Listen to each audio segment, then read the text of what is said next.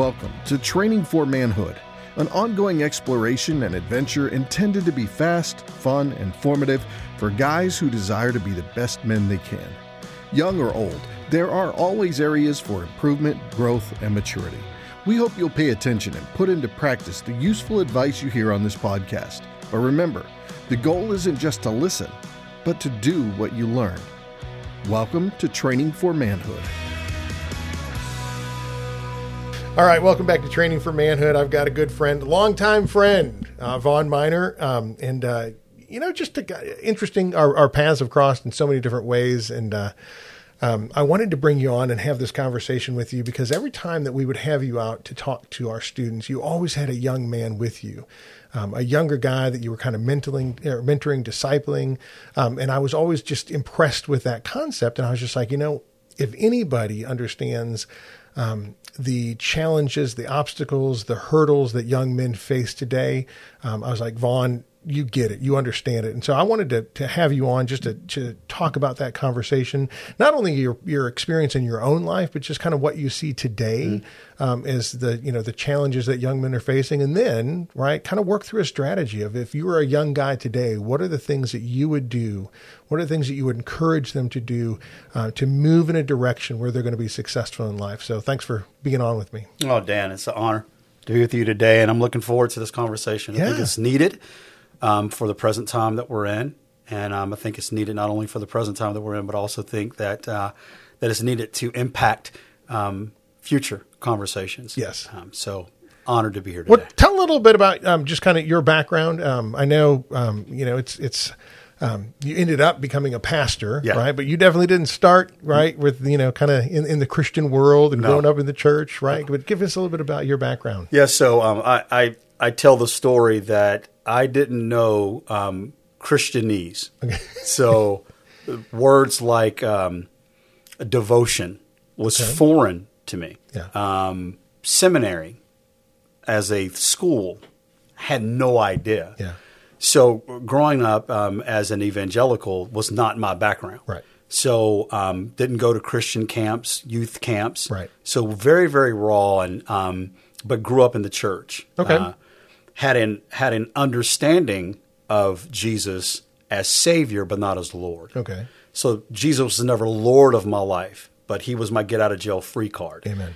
And then in college, I met a guy by the name of Jody Arrington, who is one of our U.S. representatives now, serving in Lubbock.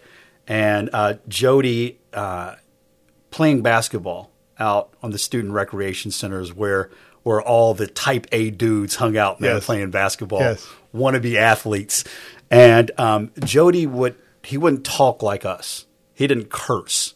He would use what now we define as humorously Christian cuss words. So instead of saying the F-bomb, Jody would say, "Oh, freak it." And I thought it was the funniest thing I've ever heard in my life. I'm like, this guy talks funny, but he was so cool and just had this air about him. Yeah. And one day I asked him, "Hey, Jody, why don't you talk like us?" Yeah. And he said, "Brother, I love Jesus." And it resonated with me because I love Jesus too, but I talk a certain way and I act a certain way. Yeah. I think a certain way. My appetites have been developed a certain way. But in a man that is a colleague, a peer, I see something different in his life because of the name of Jesus. And through that interaction, it changed literally, Dan, the trajectory of my life. I am not here apart from another man lending an example to the validity of who Christ truly is. Yeah. A relational God who not only saved us from sin, but now has equipped us through the gift of the Holy Spirit to live like Him. So, it's funny when you. I'm glad you didn't say that a Christian has to say this word or that word, or a Christian can't swear, right? I'm glad you just said, you know what? Here's the deal. You ask him why, and he said because because of my relationship with Jesus Christ, right? I choose to speak differently. Now, here's the deal. You can take that and do whatever you want with it. Absolutely. You can say, listen, I don't think that's important, but you said, well, you know what? That's something I want to evaluate in my own life. Absolutely. Right? In my own language. And I think that's the biggest thing is, I think some people look at Christianity as a set of rules and a set of do's and don'ts. Yes. And I'm like, you're missing it. You're missing it. Don't get lost in that, right? And I don't hear you saying that, right? It's like, well, Christians can't swear. No, what I hear you saying is Christians should think about their words. Yes. And Christians should allow Christ to speak to their words, and whatever you come up with, right? If you think that, hey, as a representative of Jesus Christ, this is the best word to say, right? Because I'm an ambassador for Christ. Amen. And so when I speak, it's not my words that I'm speaking. I'm speaking as a representative of Him. And if He were here, what would He say? Amen. And if you think, right, dropping an F-bomb is what Jesus would say, right? And then, drop it away. Right. Right. I always talk about people when people are like, well, Christianity, it's anti this and it doesn't do this and doesn't do that. I'm just like, no, that's not true. Right? It's like, what would Jesus do? And here's the deal. He shocked a lot of people. Yes, he right? did. Yes, he did. In the days that we have recorded of His life and His walk, there were a lot of people who were like, I can't believe you're doing that. And He's like, because you don't know me. Right? You don't know me. And if you got to know me, you'd be like, okay, that makes sense. And I think that's a really neat thing for, as a man, I don't want to be put in a box that I have to do X, Y, and Z, and I have to speak a certain language. I have to do this. It's like, no, I'm not saying that. I'm saying as a man, right, follow the man and let Him help you craft your language and your words to be the most effective person that you can be and who He created you to be. So I love just even starting with that. That's a great, that's really good concept, right? Just to start with. And I love to echo the words of Paul. Paul says everything is permissible, but not everything is beneficial. Everything is beneficial. Right. Food for the stomach, some for the food. I will not be mastered Yep. by any. Obviously, there's a huge context to what he was referencing right. there. But in that reality of the rules of what food to eat, or right. it wasn't a rule. He didn't judge my language. Exactly. He just shared with me the why to his. Exactly. And then you wrestled with your own and said, hey, wait a second. So what is this? Right. To whom is this Jesus that you refer? Right. And that began a very intense self-introspection that was led by a man.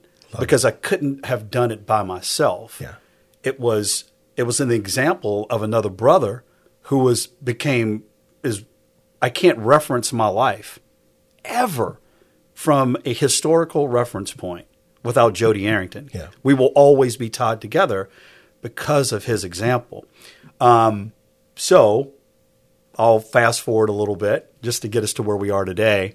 Come to true understanding that the Lord is my shepherd, and was challenged to get in the book. Oftentimes we fail even in our walk with the Lord to get in the book, the Bible. That's right. And Jody challenged me. He said, "Hey, I want you to read the Gospel of John." There you go. And he challenged me. He said, "Before you read it, pray and ask the Lord to make it real to you." And I said, "Okay." That's dangerous. Really dangerous. I'm like, "Oh gosh, make it real for me." Oh boy. What's the consequence to this, right? And it was consequential. That statement. Yes. Right. Scripture tells you, here's the deal, weigh the cost before you consider this path. Absolutely. Right. Because if you're going to walk down this path, it is not going to be what you think that it's going to be. It's not going to be just hey, I'm going to add God to my life and He's going to make things better. It's like Scripture's like, no, you don't get to do that. Nope. Right? I'm going to add God to my life and everything's going to be okay. I'm like, what Scripture did you read? Right? I'm going to add God to my life when I want. And God's just, I don't work that way. So that's a great reminder, right? Just, hey, pray, make it real to me, but also consider the cost. If you're going to open up this book, this is not like any other book. This book reads you. I always say this book reads you as you read it. As you read it. That's right? Exactly right. And that's the problem with the book, right? It becomes, as James 1, it becomes that mirror that you walk out and it's just like, here's the deal. When I look in the mirror in the morning and I see my physical self and I see things that need to be corrected, if I don't go correct them, can I just tell you, people look at you like you're stupid, right? That's like, exactly dude, right. You got this out. You got, what's wrong? Well, here's the deal. When you look at the mirror of Scripture and you don't correct those things, right? Those things are obvious to people.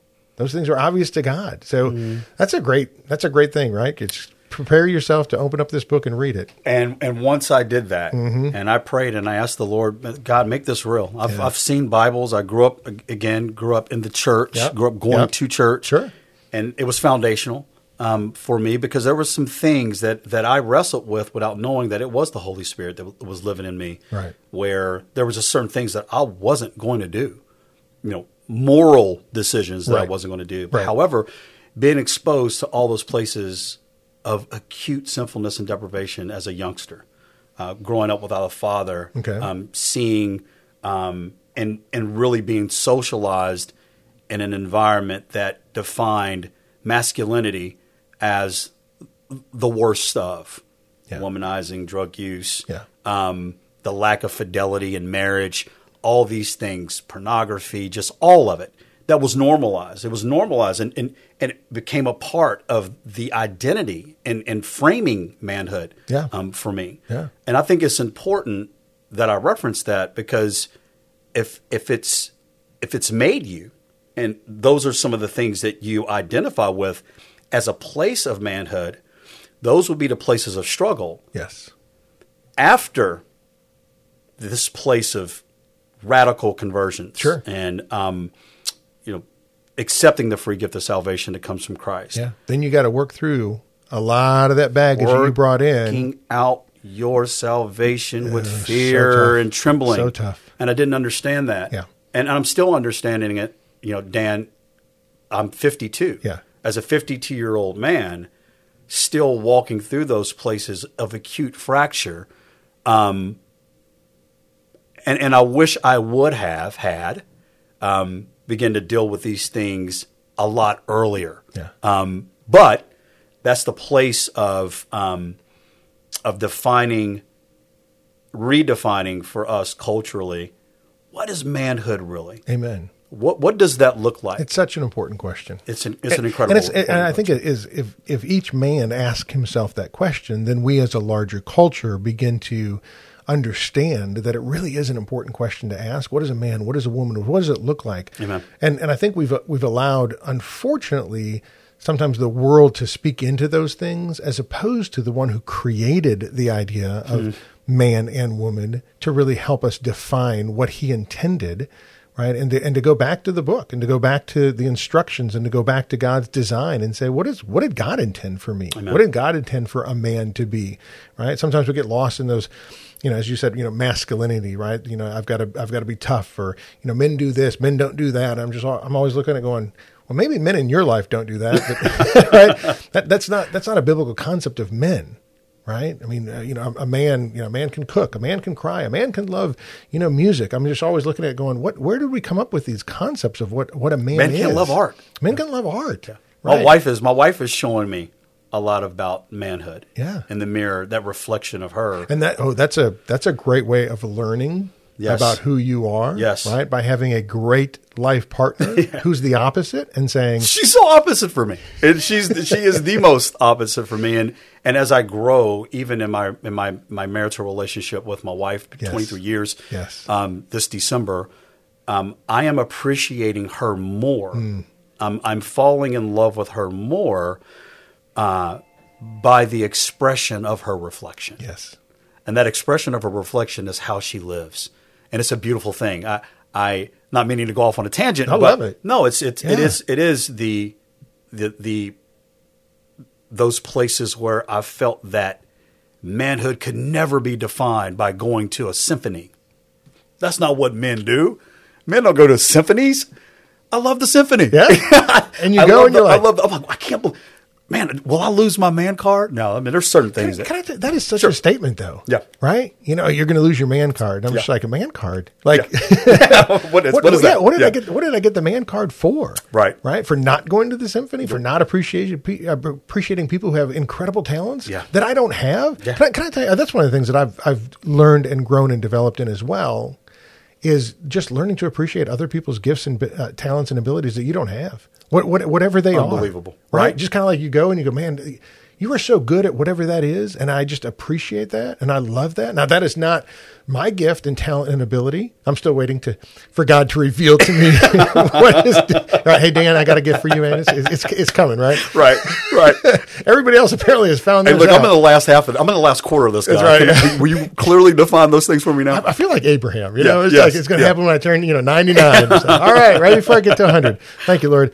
But just kind of that, I think as men, in terms of being able to be comfortable with who I am and how God has created me, that I don't have to be great at everything. I don't have to be good at everything, right? To be able to appreciate other people who are good at things, right? And just the symphony, right? You go and you go, there are some people who can do some amazing things, and it sounds and the people who wrote it and the elevation of my spirit when I'm there to hear things and I go, that was incredible, right? And then you go back and maybe in the particular culture you live in, that's not celebrated, but you go, but I can enjoy that. I can love that. That was awesome. That's right, and that it does tie into that opening up of the book for me. Yes, opening up God's word, God revealed it to me in such a pronounced way. The crucifixion of Christ in the Gospel of John became a movie.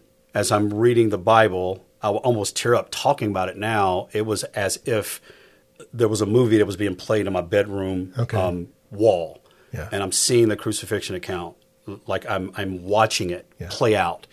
And I remember men didn't cry in my community. That was a sign of weakness, so we didn't cry. And I remember weeping. And I was home. It may have been for a summer break during college. And my mom, she comes into the room and she's like, "What is wrong with you?" And I remember looking at her saying, "I can't believe they did this to my Jesus." It was like my Jesus. It was mine. My Jesus, my Lord. And if she were here, she would tell you that was catalytic in her life. Like, I don't know what my son is going through, and the Jesus that he is proclaiming is not who I have. Yeah. So now I got to do some self-evaluation. And from that point on, it was I need to be taught the Word of God. Yeah. I grew up in a tradition of preaching that there was a lot of preaching, and it'd get you goosey, but the substance of the Scripture wasn't taught. Okay. Now being educated, and my mom, she pressed that for me. Growing up in inner city, I went to private school. Thank God for her. That shaped me, and it'll be as we continue this conversation, I'll reference it as the opposite of what I had experienced in my social background growing up. Right. But I really wanted to learn the Word of God. I wanted to be taught that Word. And as I moved back to Dallas from Texas Tech University, was in the television business, was a broadcaster, and went from the on-air side of television to the business side of television. Okay. Television ad exec for a number of years. That was what I, and as a man, began to identify with, because I loved the business of television and wanted to be in it. But when I got home, I said, "There's three things that I know that I need. I need a job," which I had. I got to find a gym, and I want to find a church, but I want to find a church where I'm going to be taught the Word of God. I want to learn this book that I'm reading, that I'm starting to have some understanding and a thirst to read it. And it was changing my thoughts, because I was being challenged with certain lifestyles, or a lifestyle that I had embraced, thinking that it was okay. Right. And it was in direct contradiction of holiness. Be holy as I am holy. And I'm understanding, I'm like, dang, this is really challenging me. Yeah. And I had a dear friend. She invited me to come to her church, and her church just so happened to be Oak Cliff Bible Fellowship Church. And I go there on a Sunday, and Tony Evans. I show up late, and I was looking for the choir, because that was part of my tradition of church. And the choir wasn't that good, so I was heading out. I'm like, what kind of church is this? I got to go. And I'm about to walk out, and this lady said, "Honey, I know Dr. Evans will be up in a second." And Dr. Evans got up, and he read from Philippians. I remember that because I was looking at my table of contents in my Bible where Philippians was. I'm like, gosh, everybody's turning into this book, and I have no idea what this I'll is. I'll get there. So sooner or later, I'll get there. Yeah. I don't remember getting there. I wanted to celebrate. It's like I scored a touchdown. I was like, yes, I found this book. And he reads, and I'm reading along with him, and I sat down. He gives this opening illustration. I am just fixed. And the lady, she gave me a pen. And she goes, I told you, baby. And it's the first time in my life, I was 24 years old, that I took a note. Wow. In church. Wow. I was radically blown. When I say blown away, I was so on fire for the Lord and the teaching that I was learning from Dr. Evans that I was committed to being there every Wednesday night.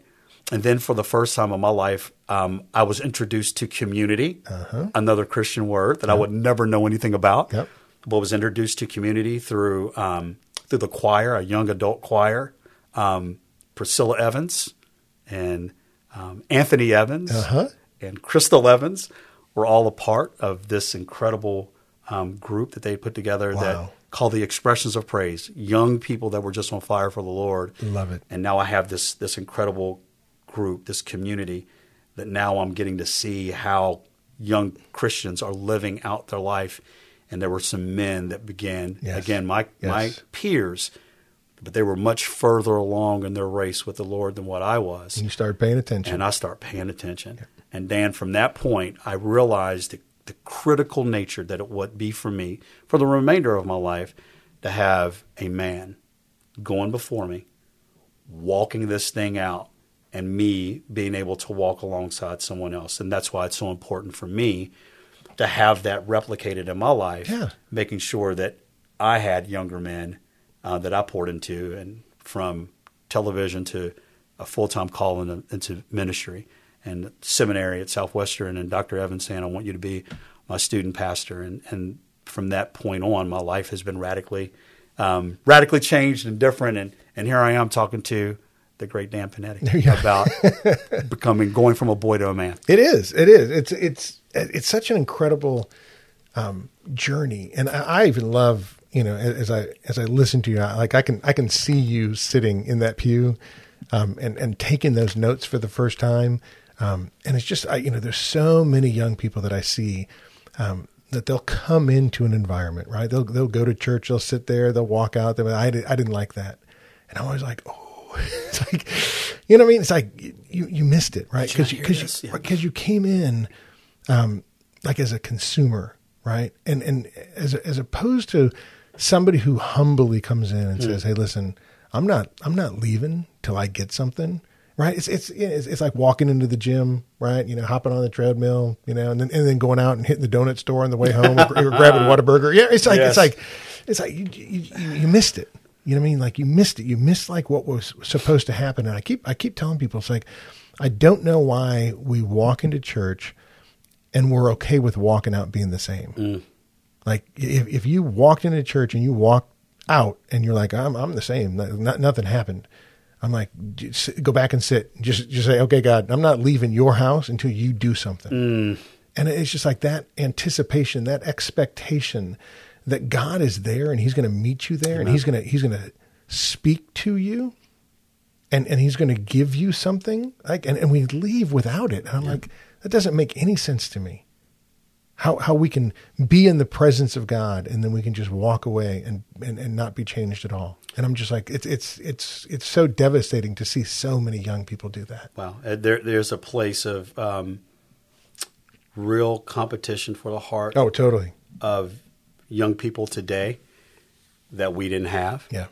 And I see it in my own house raising kids that now where our socialization happened in our house. It happened outside with our friends because you went outside to play with your friends. Yep. It happened at the church that was typically up the street from your house. Mm-hmm. And it happened at school. That was it. Your framework was defined, and basically by 7 square miles. That's it. It was within that space. That was my world too. Yeah. Now we're seeing kids' framework that's being defined by this global community. Yeah. Global. All they have to do is pick up their phone and be influenced by a standard that is absolutely ruled by darkness. Yes. And in the first time in human history, we're seeing this, and now we're having to navigate in a place that it is fearful for a lot of folk like me who I'm learning about TikTok. Just there's these videos. I refuse to get on it because I don't want it to be a time waster. Yeah. But for our kids, for this generation, right, their framework is being shaped in 3-minute increments. Yep. And to sit in church and now have to hear a sermon for 45 minutes or 40 minutes and itching so desperately to get to the phone, just so you can see what's on it. It is a challenge, but God knew this way before us, and there's has to be unique strategies that we use to reach this generation. Yeah. Well, let's do this. Let's stop our conversation here, and I want to start another conversation to talk about those unique strategies. Yes. All right. Yep. All right. We'll be back. Thank you for listening to Training for Manhood. If you found the conversation to be valuable, make sure to rate us where you listen to podcasts. Also, check out additional content on our website, trainingformanhood.com. That's training4manhood.com. Until next time, in the words of King David, be strong and show yourself a man.